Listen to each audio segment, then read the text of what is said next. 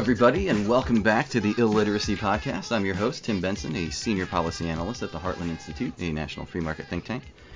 This is episode 88, 89, something like that of the podcast. Somewhere in the high 80s. I never remember which episode it is. But so basically, we're not a new podcast anymore. But for the people out there just tuning in for the first time, basically what this podcast is about, what we try to do here is I bring an author on to discuss a book of theirs that's been newly published or recently published, something we think you guys out there would like to hear a conversation about or a discussion about.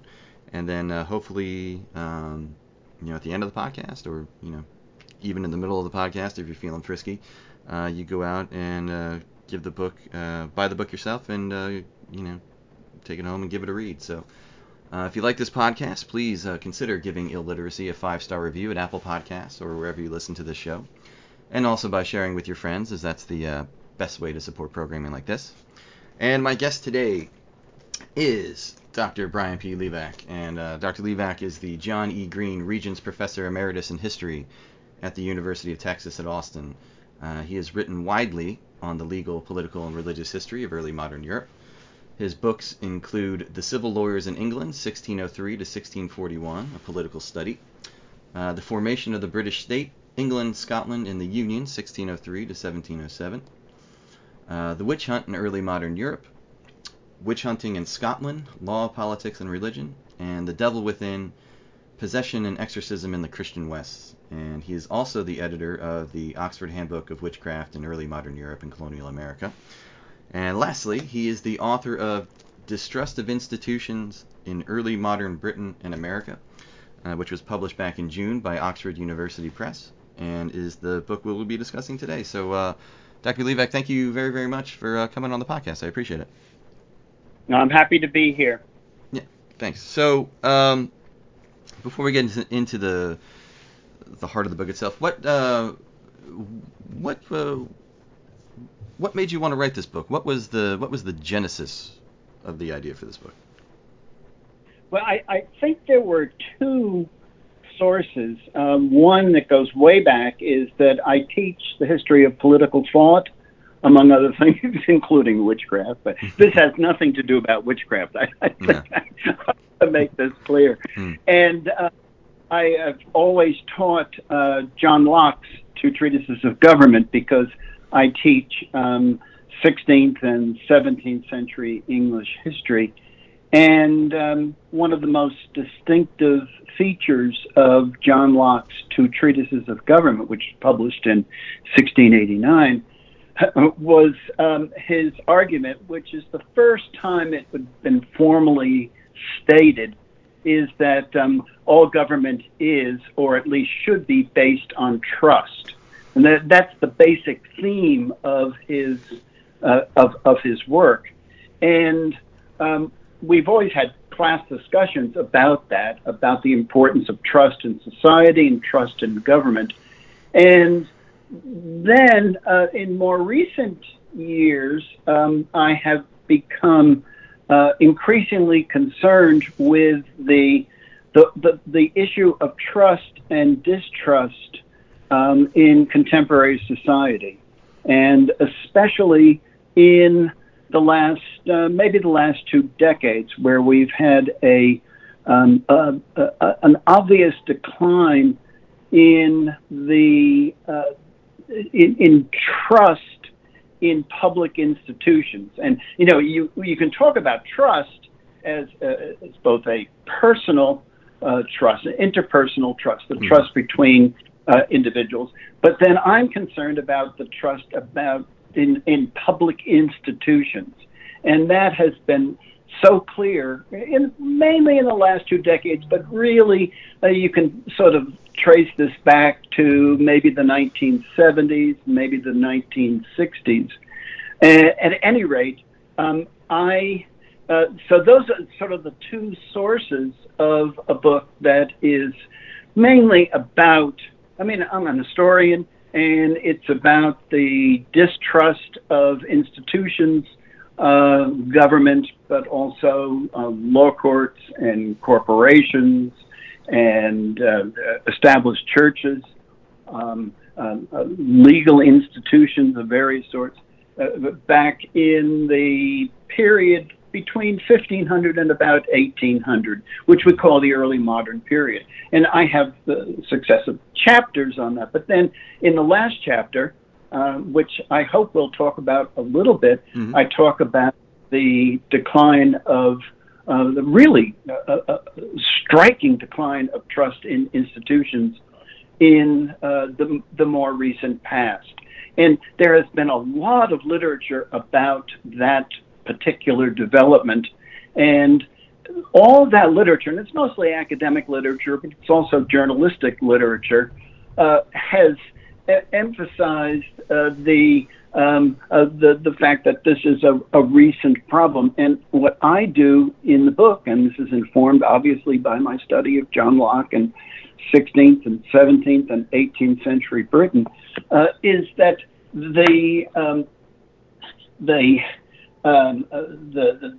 this is a sort of a short-sighted interpretation of the origins of this of this distrust. And what I do in the book is I talk about there's a much longer history of distrust in Britain and in colonial America up to about 1800. And therefore, the book is intended to give historical perspective to this recent development.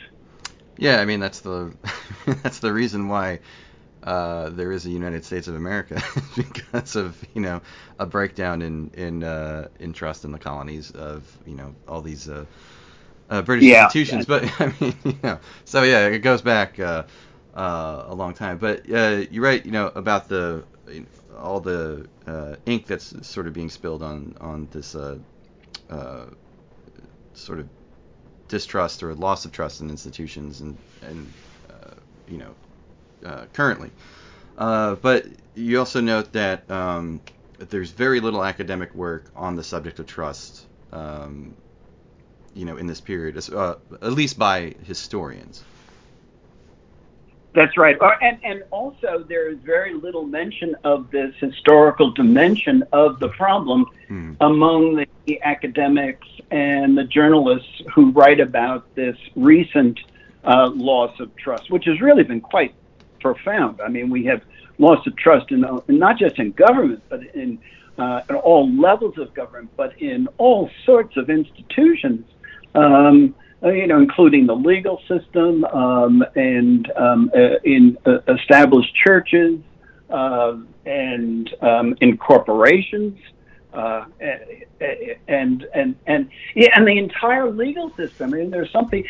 One of the developments in distrust is that although you have distrust in institutions, and sometimes that has led to a loss of trust in the entire system of government or the entire legal system. And that's sort of a third dimension of trust, personal, institutional, and then systemic trust, which is one of the ways it's referred to.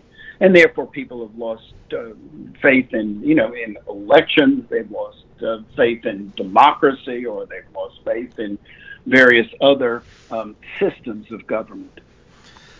Yeah. You note in the book that people's relationship with other institutions, whether they be commercial institutions, corporate institutions, legal institutions, church institutions, ecclesiastical institutions, these are all closely tied to trust in their government, and that trust in government provides a foundation for trust in all these other institutions. That's right. Yes, absolutely. That is the main connection. And if you take away the trust, the thing is that these are public institutions that we're talking about. We're not talking about social institutions like the institution of marriage or anything like that. We're talking about public institutions, and those are institutions that are either part of the state apparatus, hence government, or they are in the public sphere, such as banks and corporations. But I mean, government is really the key to it, and that's why John Locke is the most important political philosopher regarding that trust, institutional trust. Yeah. Yeah, because the two treatises, that's really the most, I guess, comprehensive statement or comprehensive work on regarding trust in modern political philosophy, at least. The most comprehensive statement regarding trust in government. And Locke is cited very often, both on the left and the right, in terms of the contemporary loss of institutional trust.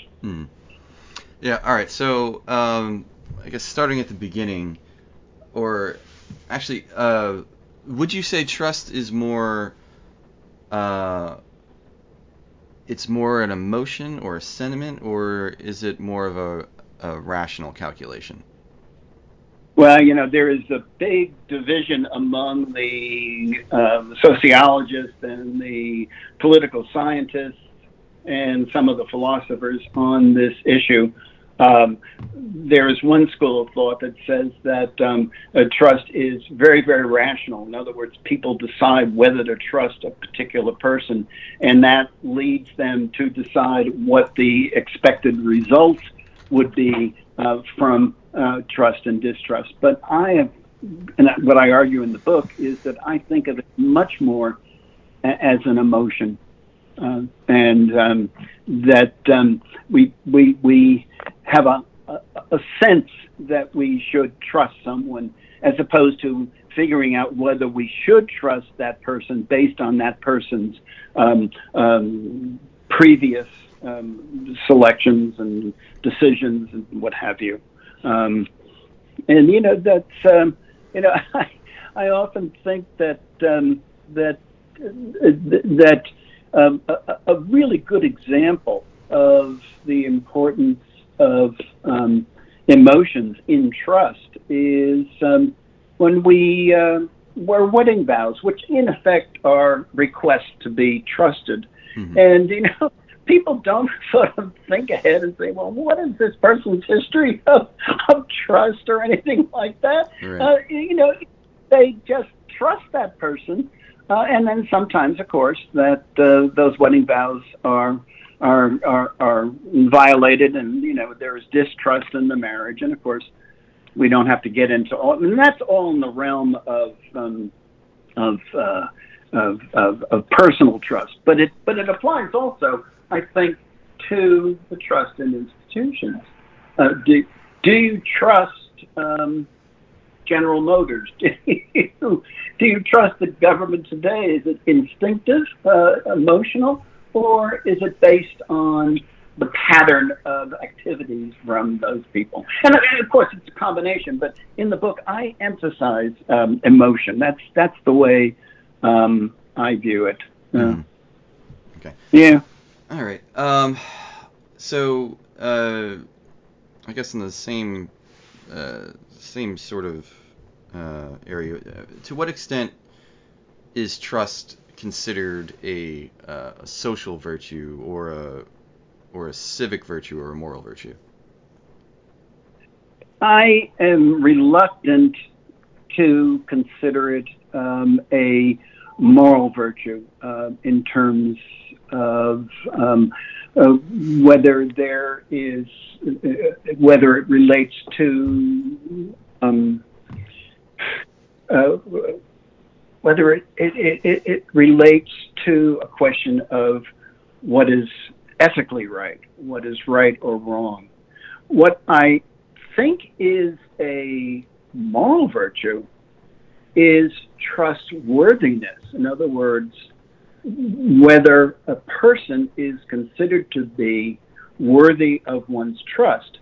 And trustworthiness, if you're a trustworthy person, I think that has a very definite moral connotation, because we expect people, if we place our trust in them, that is based on their character, their reliability, and their moral virtue.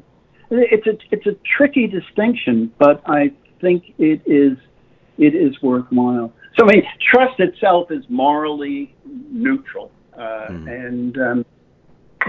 but trustworthiness is not. Yeah. Okay. All right.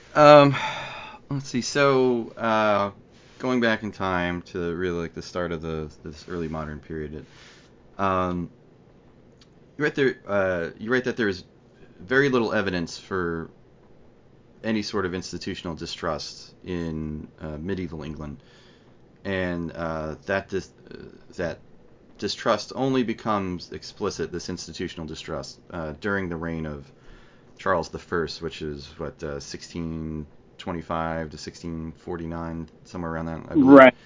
And that it has a transformative effect.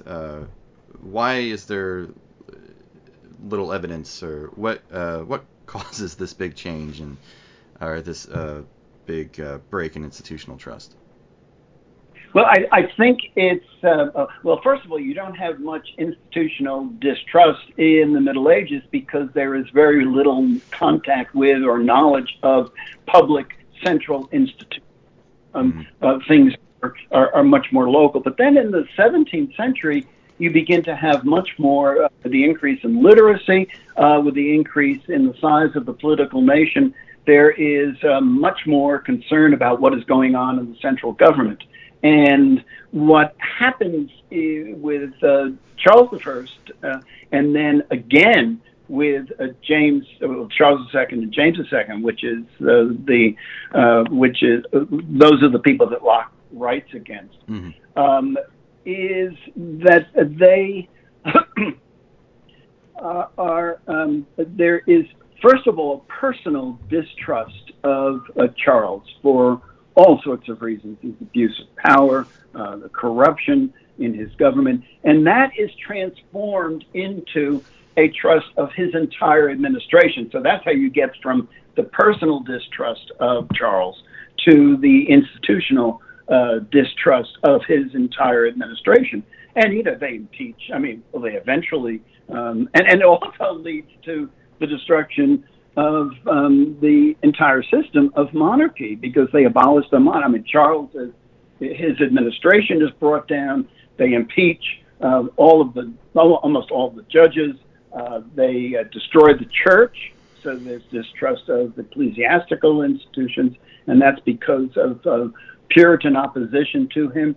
And then that eventually leads to not only his execution, but also the destruction of the monarchy itself, and the destruction of the church. So you get to the third stage of distrust, which is distrust of the systems of government. And then, of course, what happens, I mean, John Locke is very young at that time. He's certainly aware of what happens, but then his struggle is with Charles II and with James II at the end of the 17th century. And that is when he's a radical Whig, and he is calling, in effect, for resistance against the tyranny, as he perceived it, of those reigns.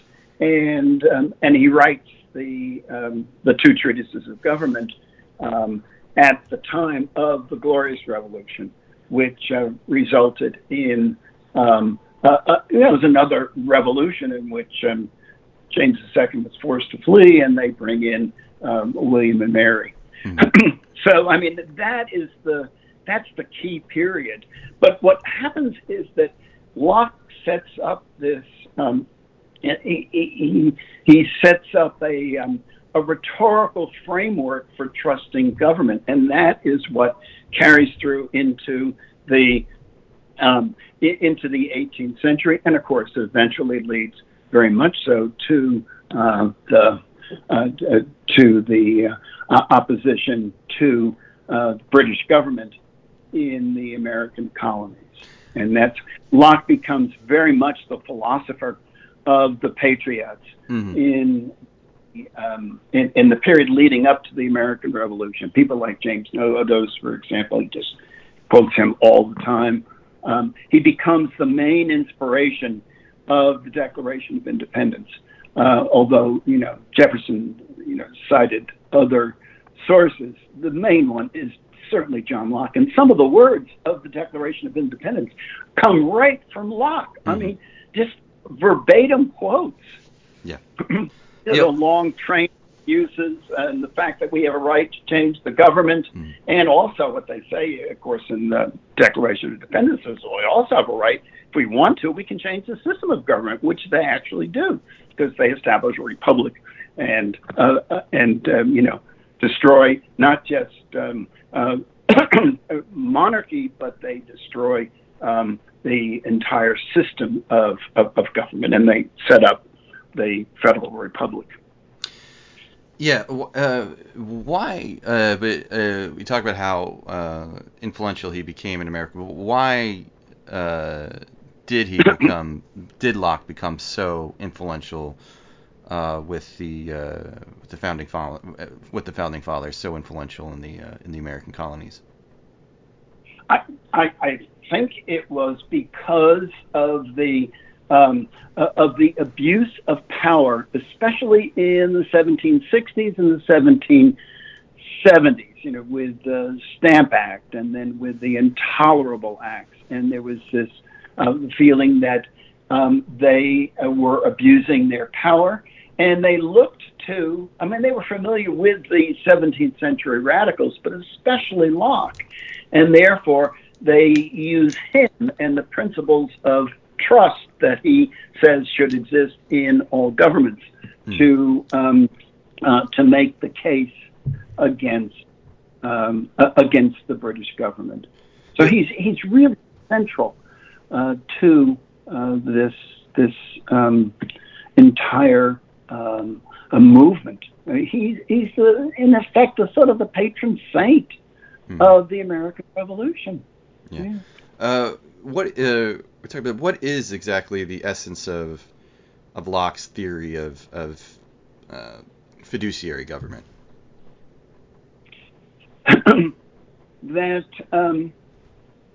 all government is based on trust, and that if an executive or a legislative power should violate that trust, people have a right to resist that, and even to take up arms against that government, and to install a government that is based on the people's trust. Because what he argues is that all the sovereignty resides in the people, always resides in the people, and they have the right to reclaim that sovereignty. So that's so you can see why this is so powerful. Not just in the late 17th century, but especially in America. And of course, that's the whole idea. The Constitution, we the people of the United States. In the words of the Constitution, we have that right because sovereignty resides in the collective people, and they never sacrifice that. Thomas Hobbes, of course, is the alternative philosopher who argues that the people surrender that power to the prince, and that it becomes permanent and inviolable. And of course, that's where Hobbes and Locke, there were many ways in which they were similar. That is the way in which they differed. Yeah. Yeah. Sticking with Locke, is there an emotional dimension to Locke's understanding of trust? Yeah, I think there is. He's a rational philosopher, but he does indeed talk about the emotional dimension of his trust. The fact that this is part of our psyche, so to speak. So yes, there's both a rational and an emotional dimension to it, and I think very few people recognize that emotional dimension, but I talk about it, and I have some citations of Locke in the book that reflect that. Yeah.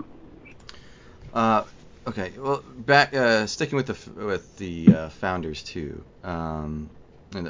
So, how did the framers of the Constitution, the American Constitution, how did they address the problem of trust, or the conundrum of trust? How did they address that via federalism and the separation of powers and checks and balances, the Bill of Rights, all that sort of stuff? All of that, right. And of course, here we're talking about Madison, who's the main architect of the Constitution. And, and of course, Hamilton is sort of the second most important of the Federalists. And of course, what they realized in after the conclusion of the war and the establishment of the Republic, that the central government had to become stronger for all sorts of financial reasons, for reasons of diplomacy, and that the Articles of Confederation, which gave the central government very, very little power,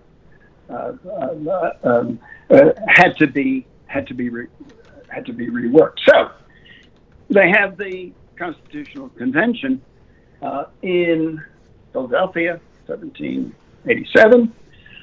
Excuse me. And the problem that Madison faced is that there was, among the states, and especially the southern states, there was this incredible distrust of any kind of federal government, any kind of central government, because they had just, rejected the central government of Great Britain. So what Madison had to do was to figure out ways of limiting central power in the federal republic. And he did that by, first of all, talking about shared sovereignty, because he had to reject the idea, the British idea, that sovereignty could never be shared. He had to reflect he had to separate powers. He had to develop a system of checks and balances between or among the different branches of government. And then eventually, although this wasn't done until the first Congress, which was 1789, he had to pass the Bill of Rights, which were statements of rights that could not be violated by governments. All these are all limitations on federal power. And of course, during the the period of the ratification of the Constitution, that's when the Federalist Papers are written, and of course they deal with all of these issues. And the Bill of Rights, there was some opposition from the anti-federalists. They said, we want, and Jefferson was in that group, they wanted to reduce the the powers of they wanted a Bill of Rights to be written into the Constitution. Madison said, no, this is fine. But then afterwards, he forms the new, he joins the new, or establishes the new Democratic Republican Party with Jefferson. And based on the Bill of Rights in the Virginia state constitution, they developed the Bill of Rights, which then again are ratified as the first 10 amendments of the Constitution. So you have a very interesting situation in which the federal government is limited in all of these ways. And of course, those are still very much issues today. Mm-hmm. Okay. Now, switching gears a little bit, talking outside of political institutions, I guess we'll move to legal institutions. So the main conflict for legal institutions in this period in early modern Britain at least, is the relationship between judges and juries. Could you talk a little bit about that and how what's going on? This sort of power struggle is not like a good word, but the give and take between the two. Yeah, I mean, there was a period there just before the Glorious Revolution in which the courts were, in effect, suppressing juries and were enforcing decisions that the juries were opposed to. And, they would threaten them and they would imprison them. I mean, it's just amazing what they did. And the Bill of Rights, the English Bill of Rights, which is 1689, there were 13 provisions, and 5 of them all dealt with these judicial abuses that were mainly practiced and enforced by the Chief Justice by the name of Jeffreys. And so that began a period in which, and of course the juries were trying to do something which is still, an issue today, and that is they were trying to say that jurors could be judges not just of the facts of the case, which is what it's supposed to be in England, but they could actually be judges of the law itself, which the judges said, no, we determine the law. And that is in effect, and there were various cases that I talk about in the book, which sort of reflect the idea of jury nullification. And of course, that's still very much an issue today, whether juries can actually nullify a law. It's a tricky issue, but so there's a struggle between juries and judges and the judiciary. And that continues into America, but it's mainly the 17th century. And once again, you can see that it's how closely this is related to trust in government, because the courts were, of course, royal courts. They were the common law courts. Yeah, and the charge of treason, the idea of treason. Treason, was considered at the time, and still, is considered, very, very serious, very socially and politically insidious violation of trust. That's right. I mean, yeah, but I could say but the changing definition of the crime of treason in this early modern period, and the judicial conduct of treason trials led to the pretty widespread recognition that people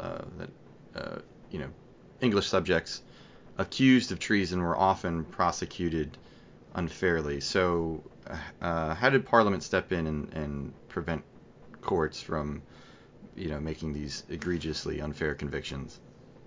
Well, it was in the 1690s they passed legislation which made it much more difficult to prosecute a person for treason, which they demanded that there be 2 witnesses to the act of treason, and they could not be the same act.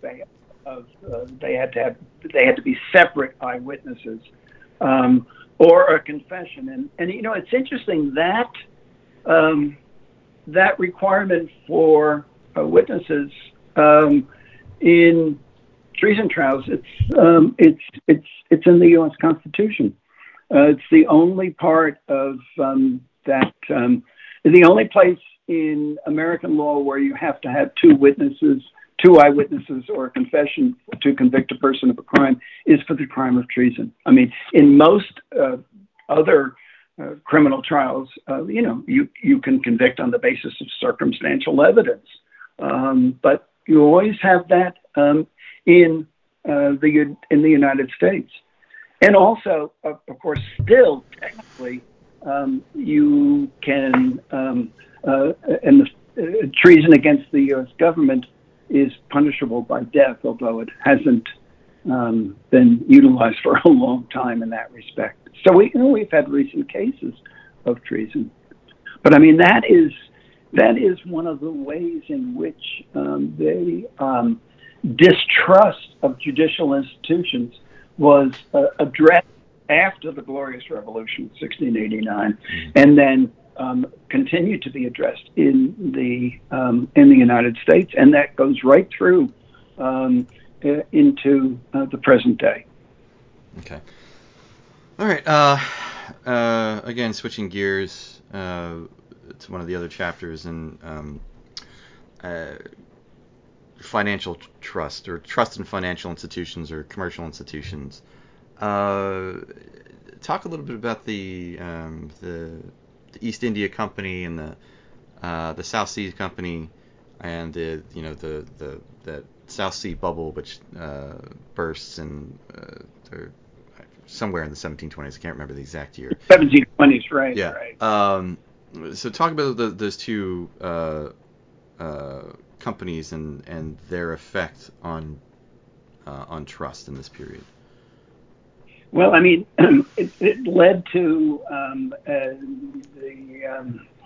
an outrage about the fixed. Let me see how I can put this. There was a creation of trying to think of the best way. There was an inflation of the shares in the South Sea bubble, in the South Sea Company, which was formed by the Tory administration. And people poured all sorts of money into the stocks for this. And eventually it collapsed. And there was an enormous loss of invested income. And the South Sea Company and the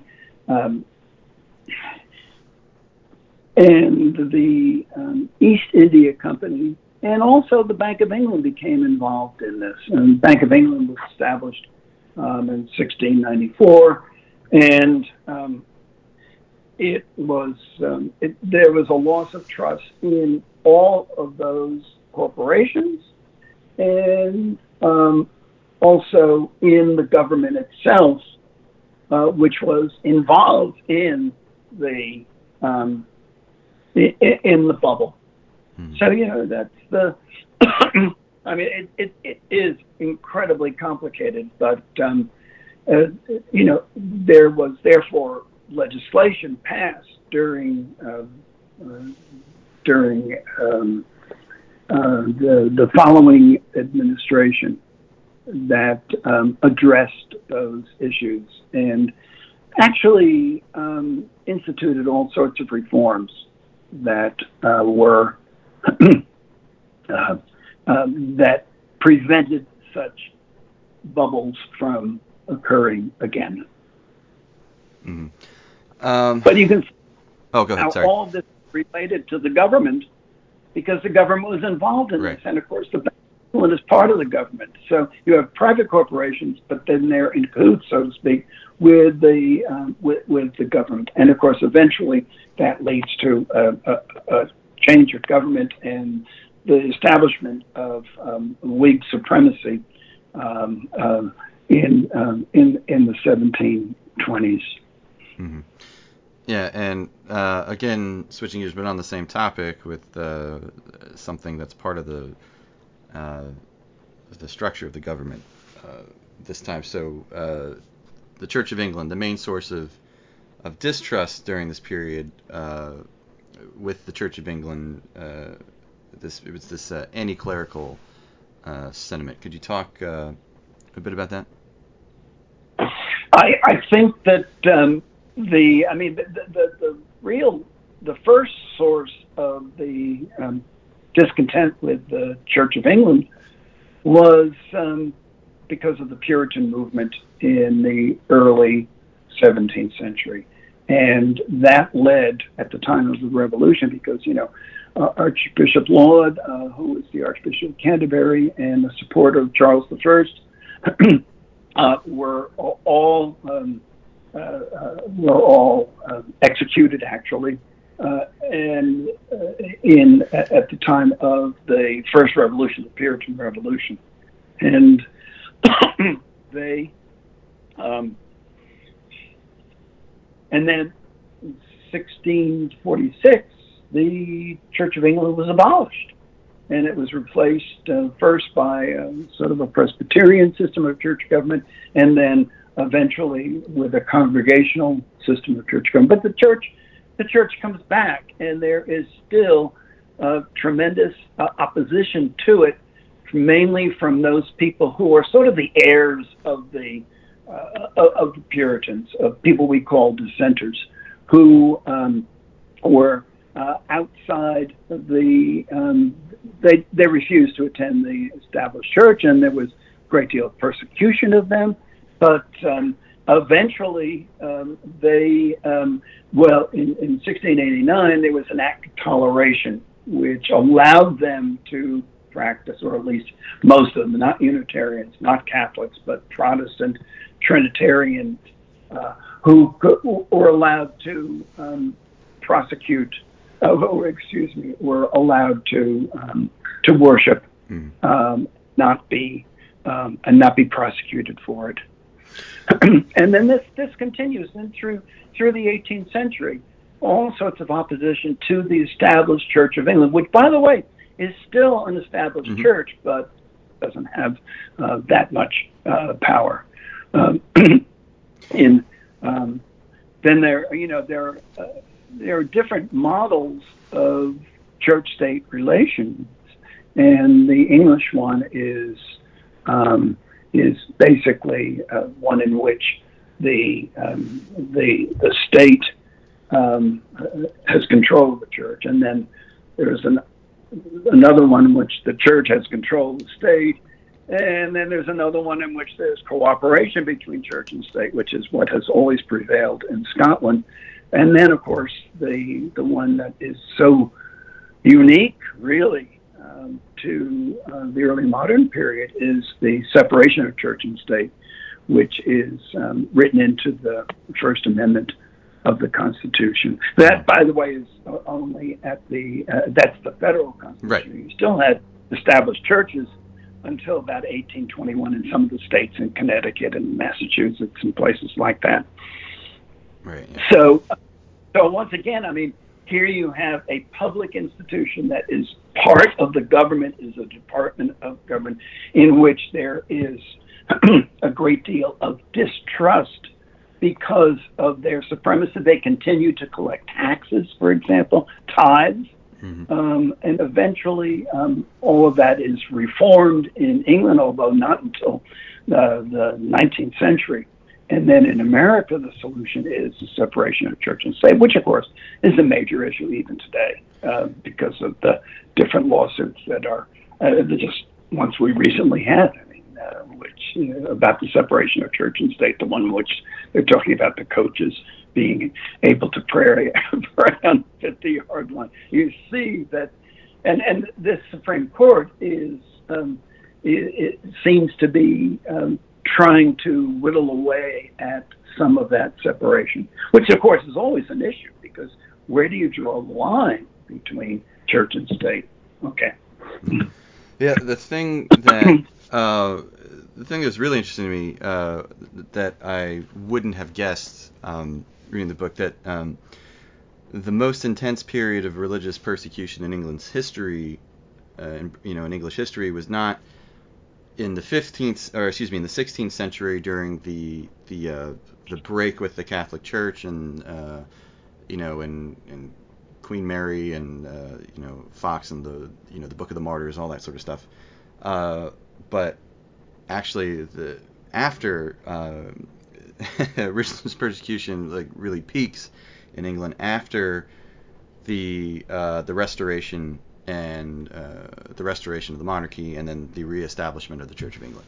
Yeah, that's right, and Obviously there was persecution, during the reign of Henry VIII, and then of course Mary, and then of course during Elizabeth. But there was nothing to compare with the systematic prosecution of Puritans, and the ex-Puritans, in other words, the dissenters, and then some Catholics as well. But it was mainly against the Protestant dissenters in that period, after the Restoration, when the Church of England comes back as the established church, and those Protestant dissenters are accused of treason because they were organizing protests against the establishment. So a lot of them were prosecuted actually for treason. Mm-hmm. Not just for violating religious conformity statutes. Mm-hmm. Okay. All right. Now to the last chapter of the book, which discusses the crisis of institutional trust in our era, which is in the 1970 to 2020. I told you before we got started I was going to have a few quibbles with this, and respectfully, let me say, it seems to me, after reading it, that you let your personal political bias color your analysis of how and why distrust is happening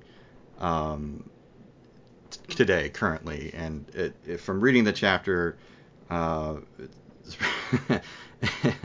it's I'm like I said, I'm not trying to attack you or anything like that. I'm not a Trumpite, is what you're saying. No, but it's basically in the book, this cause of institutional distrust is basically the Republicans are the black hats. They're the villains.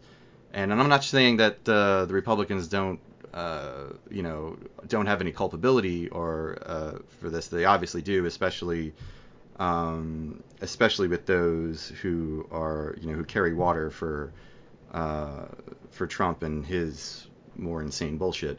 But the Democrats, to me, share a massive amount of culpability as well, and I didn't find anywhere in the book or in that chapter where you felt there was one instance or provided an instance where the Democratic Party or members of the Democratic Party were responsible for causing some of this institutional distrust. And all right, I'll just give you a couple examples. So, for example, during the Obama years, you write that trust in the federal government slipped during the Obama years, quote, mainly because of Republican opposition to his policies.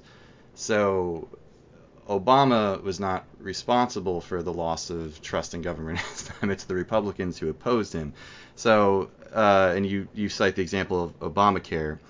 Now, Obamacare was a law in which the Democrats told everybody that this is going to insure all the uninsured. It's going to do that, and while it's doing that, it's not going to increase the debt.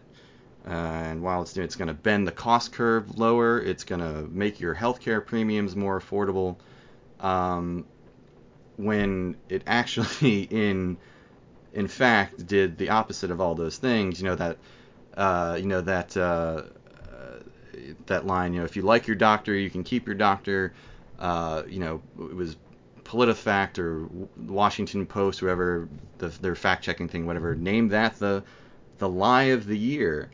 Or another example with Obama was with the DACA, with the Dreamers, the amnesty for the Dreamers, where Obama said over and over and over again for a number of months that for a long time that he said he did not have the constitutional authority to provide amnesty for the Dreamers. He legally could not do so. It was not under his purview in the Constitution. That had something that had to be done by Congress.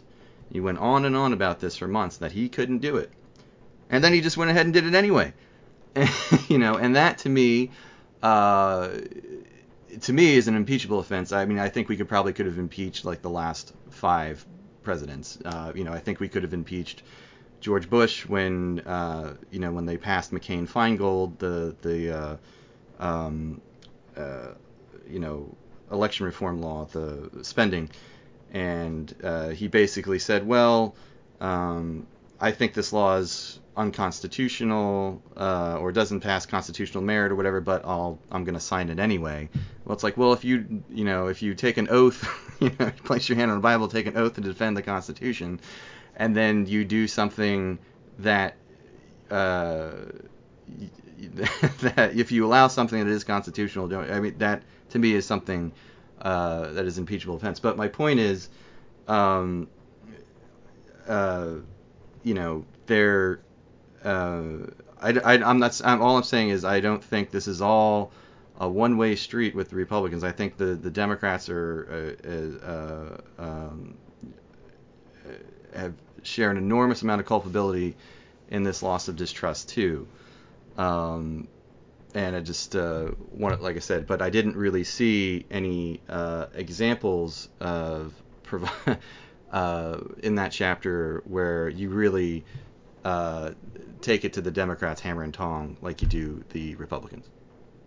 Yeah, it's probably true. I think the loss of trust in government, and one of the reasons it's so pervasive right now, is that on the one hand, Trump is responsible for deliberately fostering distrust of government with his attack on the deep state. And but then there is certainly the other source of that, and that is the democratic loss of trust in the administration, and the politicization of the Trump administration of the Supreme Court and the Attorney General's office. I mean, those would be the 2 most important things. But I think that, one thing, in terms of granting amnesty to Obama's granting of amnesty to the Dreamers, that was just temporary. And it was only for a certain period of time. We still have that same issue. Right. But my point is not specifically the action. It's the the months and months beforehand saying, if we're talking about building up trust, if you spend half a year saying you're not going to do something, and then you just all of a sudden change your mind and then do it. Do the thing that you said you were never going to do, that you didn't have the authority to do as president, that it was something that, you legally could not do, and then you just went ahead and did it anyway. But didn't grant them amnesty. He only suspended that. There's a big difference there. That's not an impeachable offense. But we can disagree about that. Okay, but let me say that in terms of the democratic responsibility for distrust, I think the main thing is that the elitism of the Democratic Party is a great deal of the source for the distrust of the universities, the fact that there is this distrust of coastal congressmen. It's and also and this may be something that both parties are responsible for, is that the growth of economic inequality, which in many ways may be the main source of institutional distrust, and that's the responsibility of both parties. And that is what really, and there's been a lot of work on economic inequality. And unless that is addressed, I don't know if there's any hope for the return of trust, the building of trust in government. And both parties are responsible for that. Well, I just don't think people really care about economic inequality. I mean, I think people, I don't think people, unless they're like hardcore socialists or something like that, it's not an issue that, well, one, it never polls as an issue that's something that people, really care about compared to other things. It's always something that polls very low. But like as long as people feel like they're getting ahead, feel like they're making progress financially in their work lives, and I don't think people really care, how much more money someone living 2 towns over might make, or how much money Jeff Bezos has, or Elon Musk, or something like that. I just it doesn't. I don't think that really resonates. I just don't think people care about that very much. Well, if they're really doing well, yes, that's true. But I think that people need to feel that they can trust the government only if the government works for them, and the government is not working for them. And one of the main reasons that it's not working for them is the gross inequality in the tax system and in almost everything else.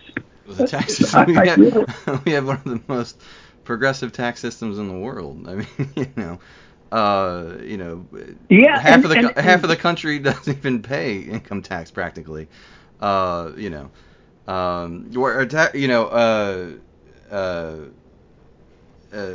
people that really, it's not so much the people who really get helped by the tax code,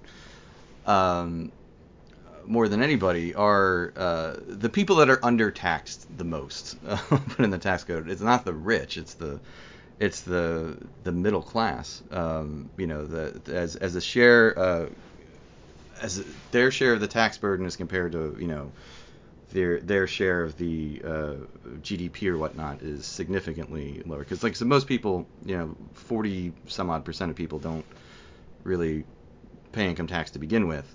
If you want to talk about other taxes, excise taxes or sin taxes or what have you, but our tax code is not in any way, shape, or form regressive or anything like that. It's the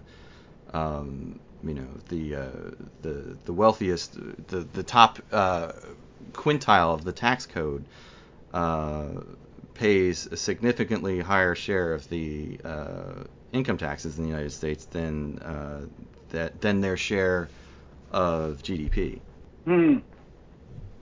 Well, I don't know. We have corporations don't pay any income tax. Well, I mean that's a different. That's not not every corporation. I mean, but but the top percentile pays a much lower percentage of the of taxes than their rate of taxation is much lower than that of many people, including myself, let's say, in the middle class, or I'd be upper middle class. I pay a much higher percent. I pay more than 20% in my taxes, and I'm not wealthy at any rate. But, one thing is that I should mention there have been periods in British and American history in which there has been a certain amount of trust in government. Oh, yeah, it's not linear. It ebbs and flows. That's right. And the period for most, for both countries where trust was highest was in the early 20th century, late 19th, early 20th century, where you had the introduction of progressive taxation. And there is a more general sense, and also in Britain, for example, the beginning of the welfare state, when people could feel that, yes, the government's policies are fair, they're transparent, they're consistent, they're efficient. And there is reform, for example, the breakdown of monopolies, for example, in both countries.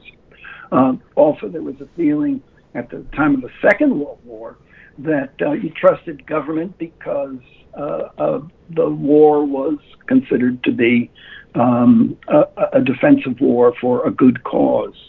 And so, I mean, you have and of course, all of that was destroyed with the Vietnam War and even the Gulf War.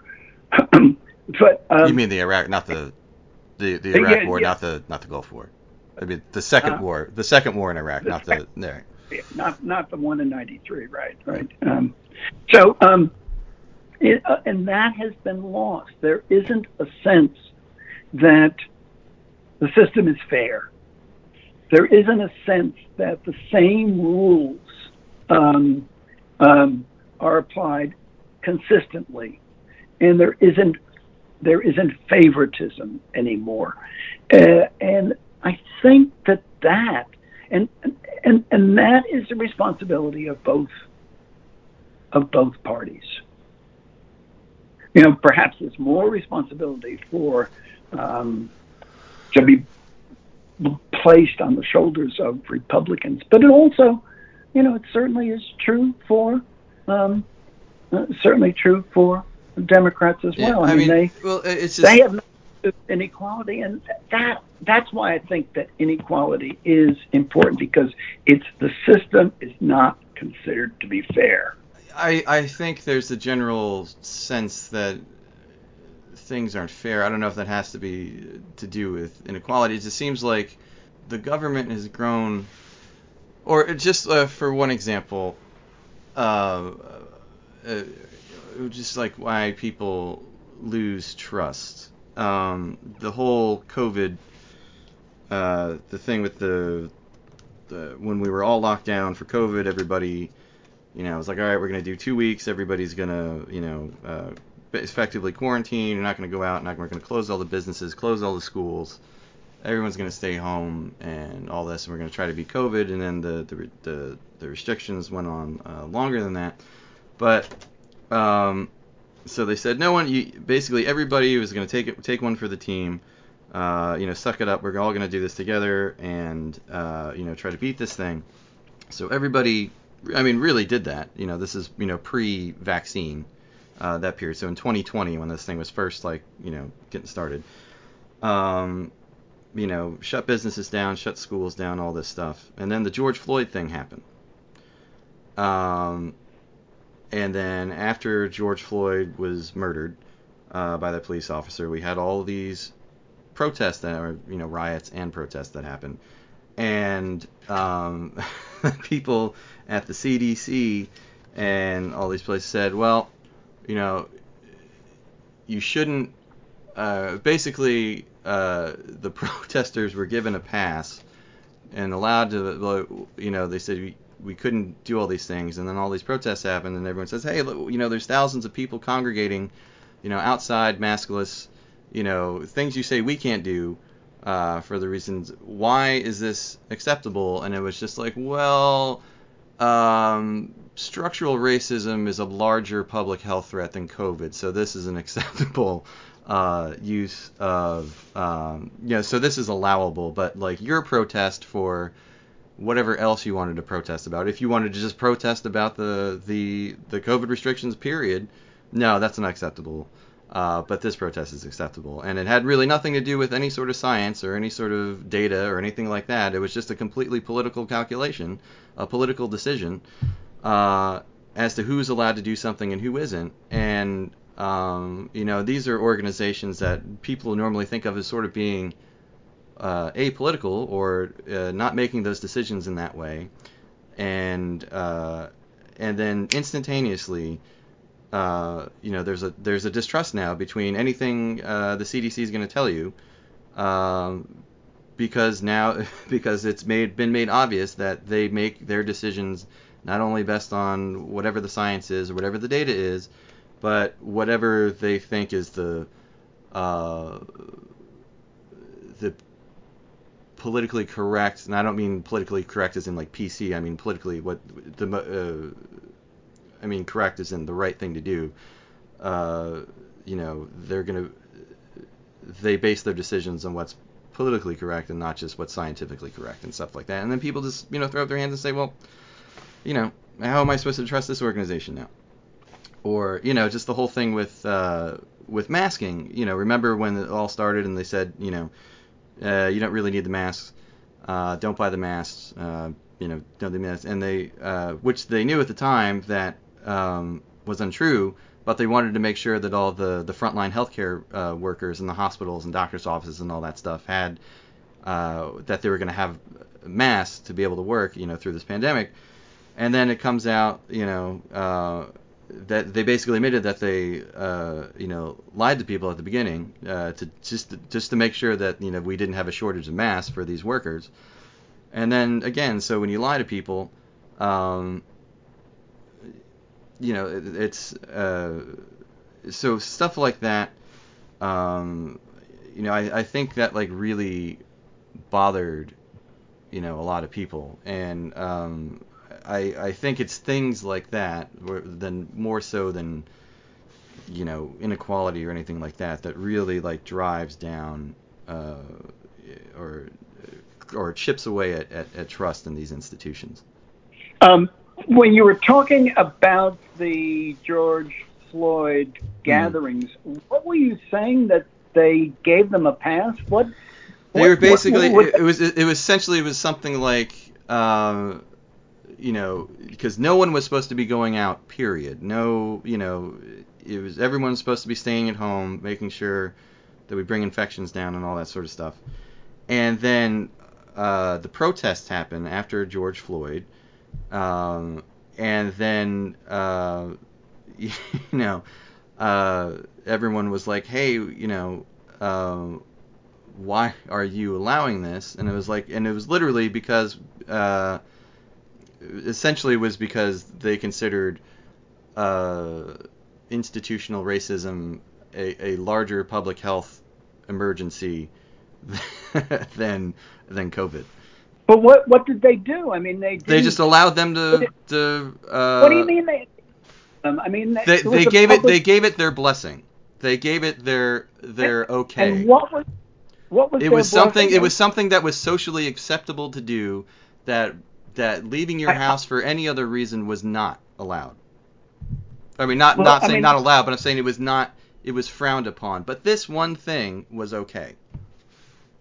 And what did they do at exactly the same time when you had the biker gathering, which resulted in a super spreader event? I don't think that actually happened, but the point is that was considered something. The biker gathering was considered an illegitimate,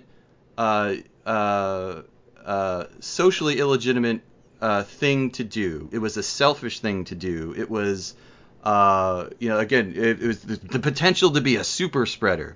Whereas the protests for George Floyd or whatever for against structural racism or whatever the hell it was, that was fine. That was socially acceptable. That was something we didn't have to worry about that being a super spreader, or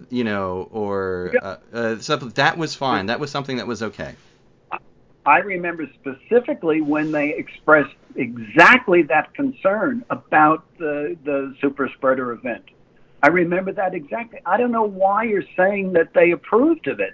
Of course they did. It was something. The CDC didn't. Did you say the CDC? Yes, they absolutely did. It was absolutely. This was something that was socially acceptable to do. That you were not. The CDC said that? Mm-hmm. I would love to see any kind of reference to that. Okay, I'll send it to you. They never said that. Huh? I'll send it to you. Okay. Anyway, so... okay, at any rate, but what you just said about truth, I mean, I think that is by far the most important dimension of trust. You have to trust people's truthfulness.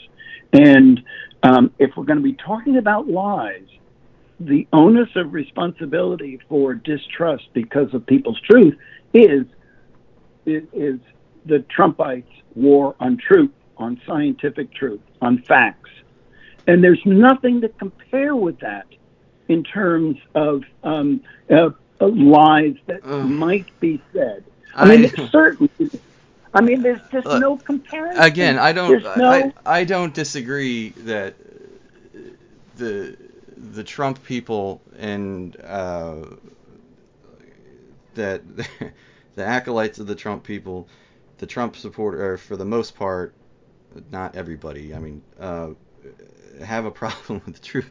But again, this is something that, like, so you bring up in the book, you make a big deal about the people respecting the integrity of elections and Trump in 2020 and everything about what Trump has done post 2020, saying that everything was rigged and it's a fraud and I'm the real president, blah, blah, blah. All that is terrible. I agree.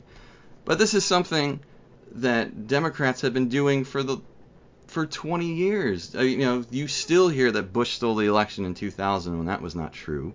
There have been, investigations done by the Miami Herald, USA Today, looking at, they did an actual full state recount in Florida, and, Bush still won that election. They did this in 2004. Remember in Ohio with the Diebold voting machines, or whatever, the irregularities or whatever, and you had Howard Dean going out there and saying, "I'm not confident that this election in Ohio was fairly decided, and there's voter suppression and not reliable, and all this stuff." And Hillary Clinton to this day cannot admit that she lost that election in 2016 fairly and squarely. That it was all the Russians' fault with the meddling in the election, and not the fact that she was one of the most unpopular presidential candidates in the history of the country, with with a 20-year-long strain of baggage. And Stacey Abrams in Georgia. I mean, this woman, the one that ran for governor, lost the election for governor in 2018. Never conceded the election. Still insists to this day that election was stolen from her, even though she lost that gubernatorial election by like 4 times as many votes as Trump lost Georgia to Biden 2 years later. And to this day, even though she goes out there and makes these claims, these false claims, she's faded by the media. She's this she's treated as this martyr to this martyr to voter suppression, or all this stuff, and that's just not the case. And so again, so what Trump is doing is bad, but like, this is, the Democrats have been chipping away at this for a generation. And it's wrong when Trump does it, and it's wrong when they do it. But again, this is just not something that the onus is just on Donald Trump and the people who support him. I mean, this is a problem. This is a bipartisan problem where it's getting to the point where either side cannot admit to themselves that they just, you lose. Like, sometimes you lose. And this is, other than the 2 Obama elections, there have been calls to the legitimacy of the last, of 1, 2, 3, 4 of the last 6 presidential elections. And that's, obviously that's dangerous, because, like I said, we've gotten to the point now where just no one believes whatever is right in front of their face. I mean, it's just, you can lose by 11 million votes, and still, and even though the electoral vote, the popular vote doesn't mean anything, but you can lose significantly, and then no one can admit that they lost. So do you think that the Democrats have been responsible in the same way the Republicans have regarding the elections that some people feel are not valid, that they have been corrupted in various ways.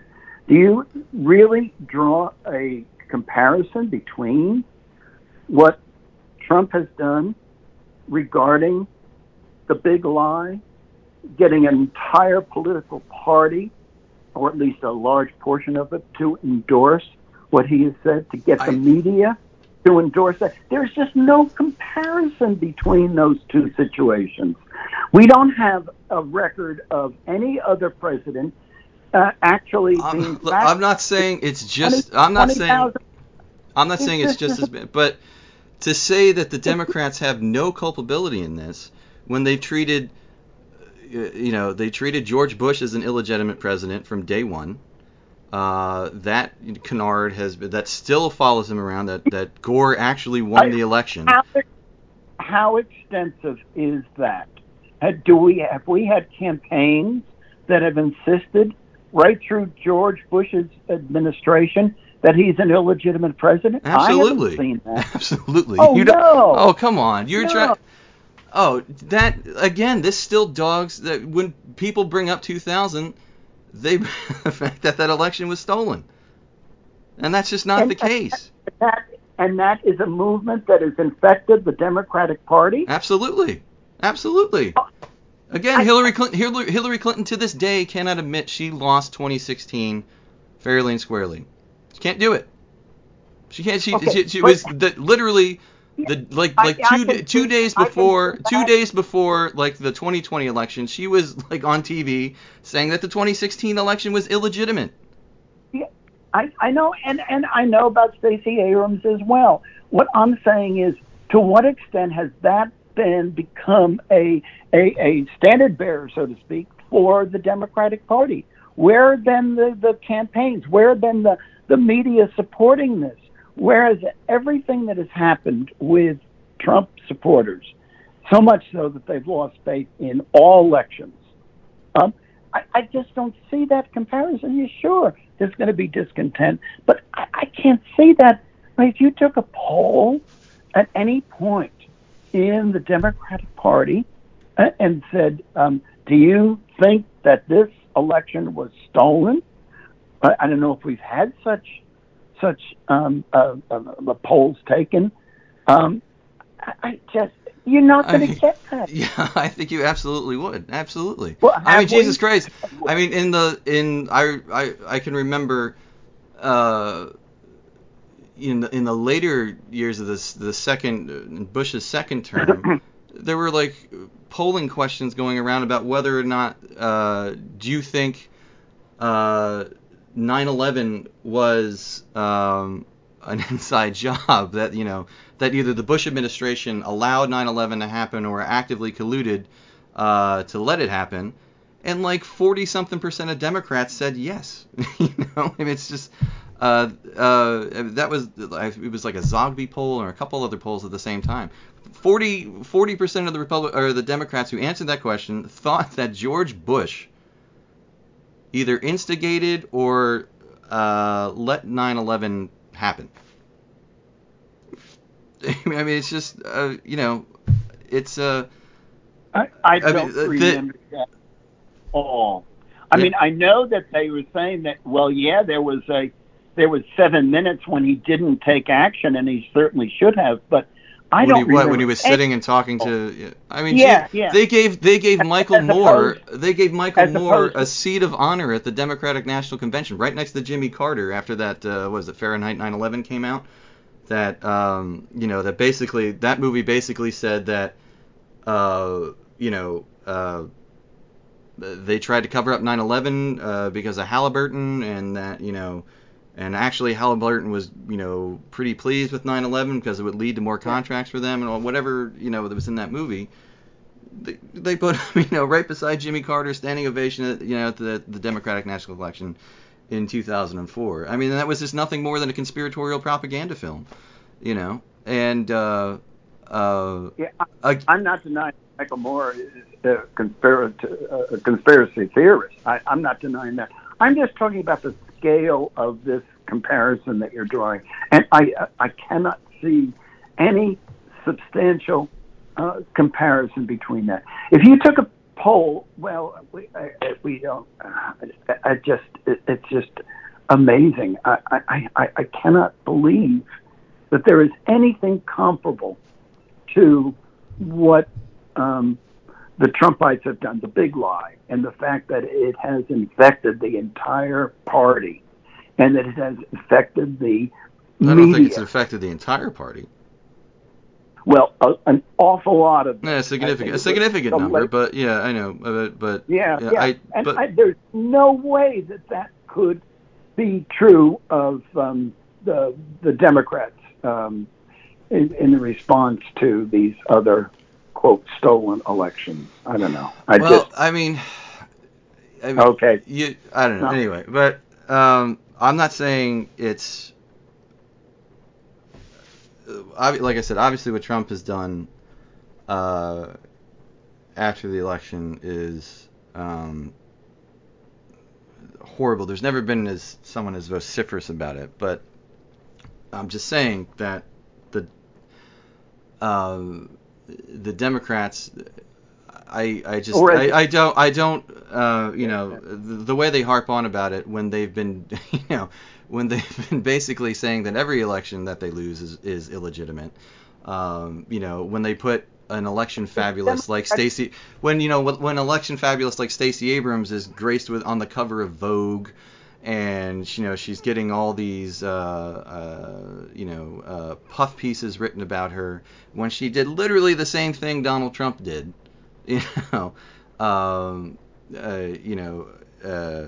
accuse, saying, never conceding, accusing them of being, a cover-up or whatever to keep them from holding that office.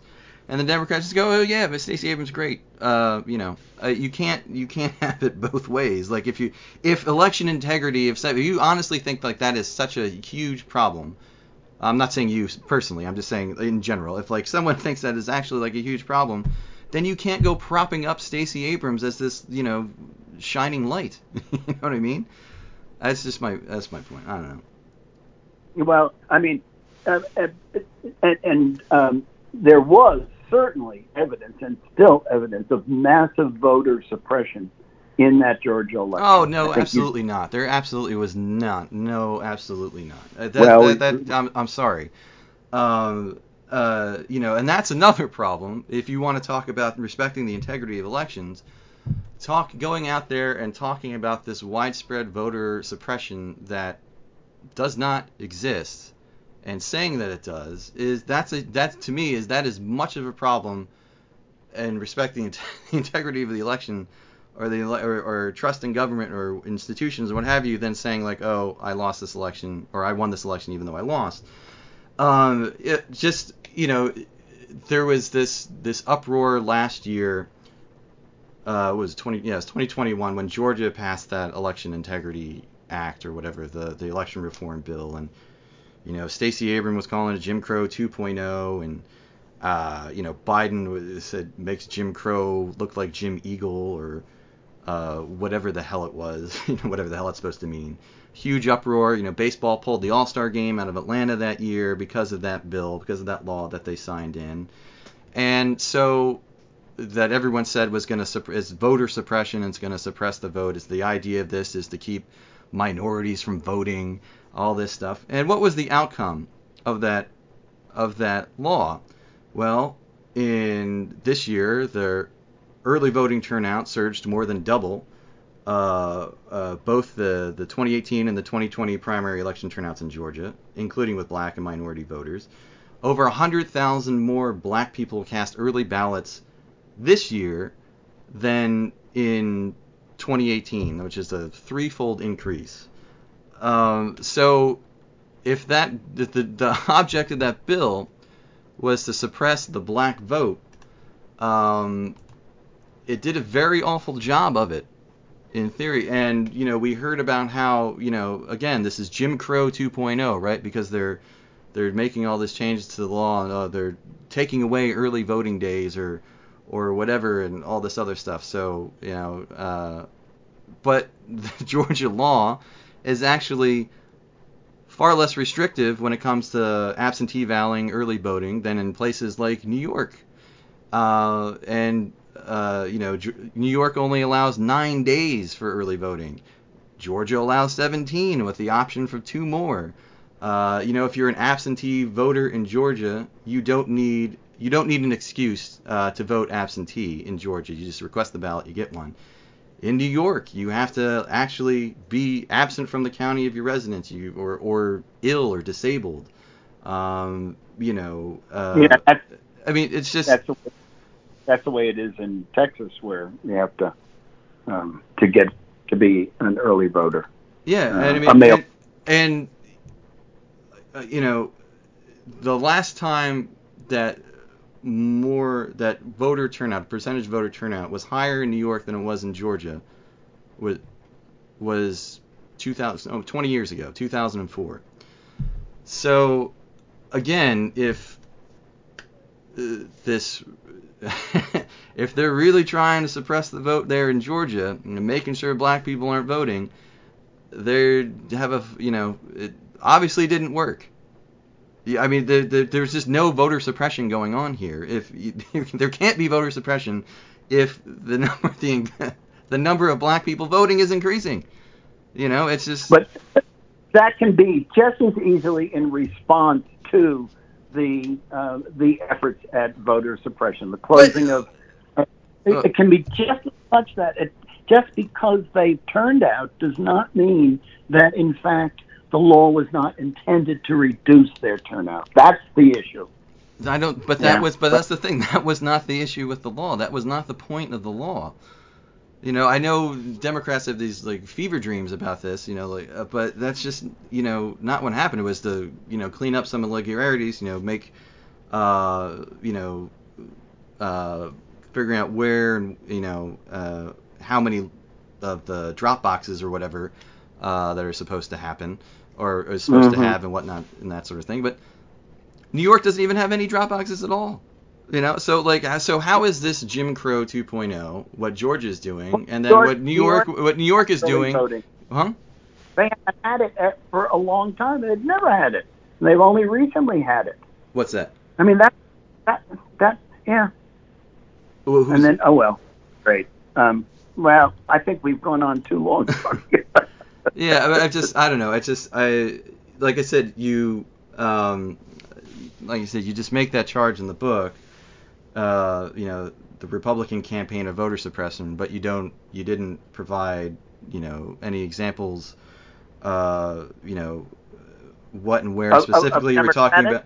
No, I mean, you throw out the accusation in the book that's what Republicans are doing, but you don't provide any actual concrete examples of where and what specifically is suppressing the vote. Like, what is the evidence that the vote is being suppressed? Well, that is a completely different issue. I mean, I do not understand that.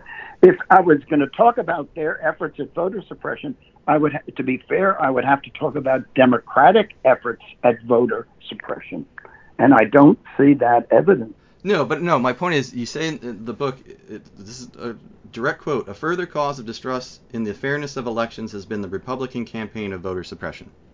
And then that's it. Right. But then you don't list, you don't provide any evidence of what that suppression is, where it's happening, and the actual outcome of that. I can't do that.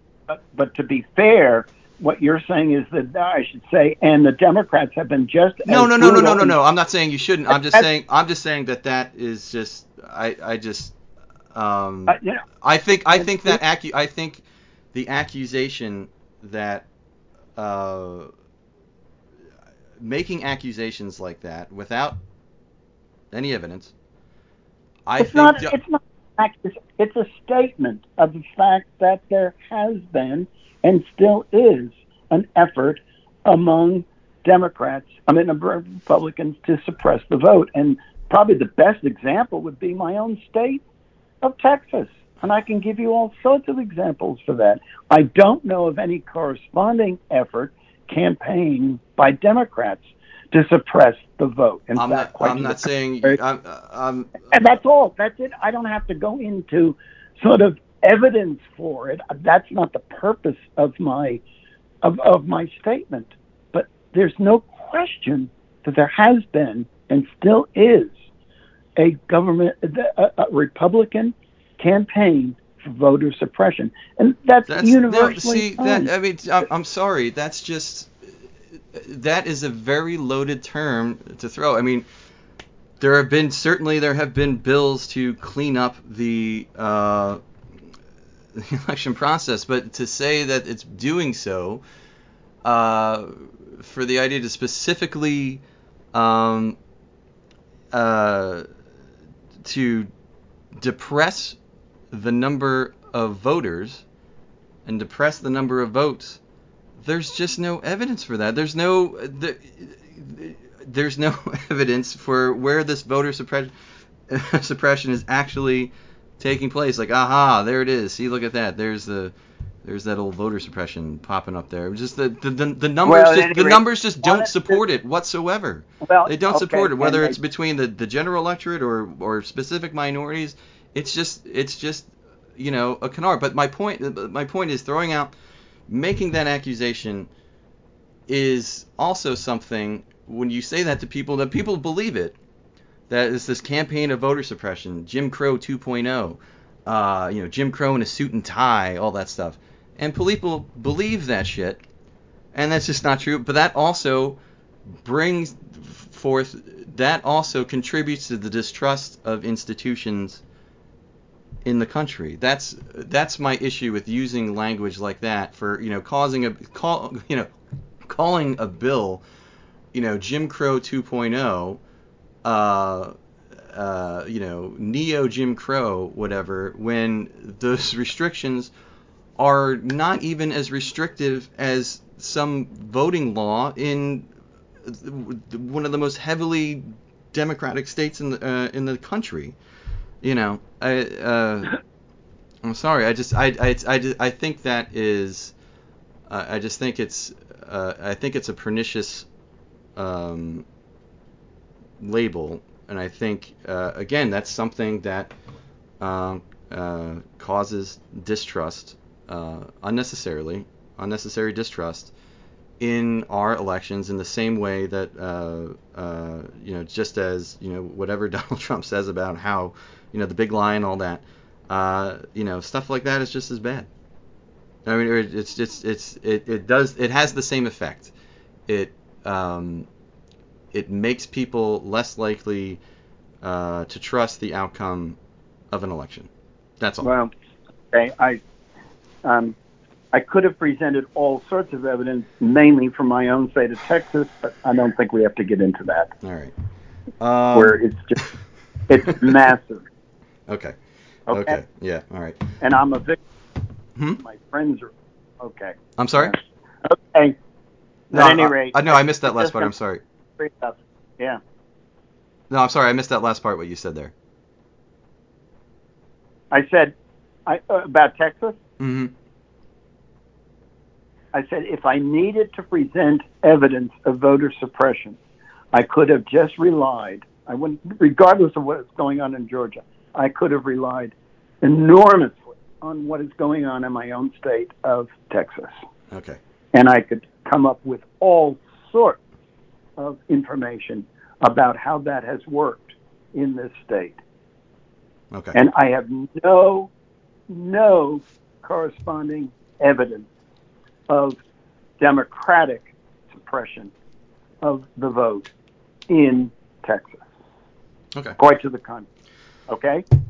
Sure. That would be my position. Okay. That's fine, but I'm sorry. Just it's not it's not a widespread issue. It's not. Well, never mind. Well, that's a conversation for another day. Anyway. I mean, it's been stated, and no one would disagree with this, that it is harder to vote in Texas than in any state of the union. What do you have to do to vote in Texas? All sorts of restrictions on mail-in ballots, all sorts of restrictions on registration, dating of registration. I mean, what do you need to register in Texas? Like, when you register to vote in Texas, what do you need to do? Oh, yeah. Presenting all sorts of documents. You know, driver's licenses and social security numbers and all sorts of stuff. Is that like really that. an onerous restriction to present a driver's license, yeah. a driver's license and a social security number? Well, yeah, and especially, yeah. And some people don't have driver's license. Or a state issued photo ID, which you can get, at a DMV. No, and do that, but it's really hard, and there's been efforts to try to get them those. How hard is it? All you have to do is go to a DMV and just fill out in order to submit a mail ballot, you have to do that too. At any rate.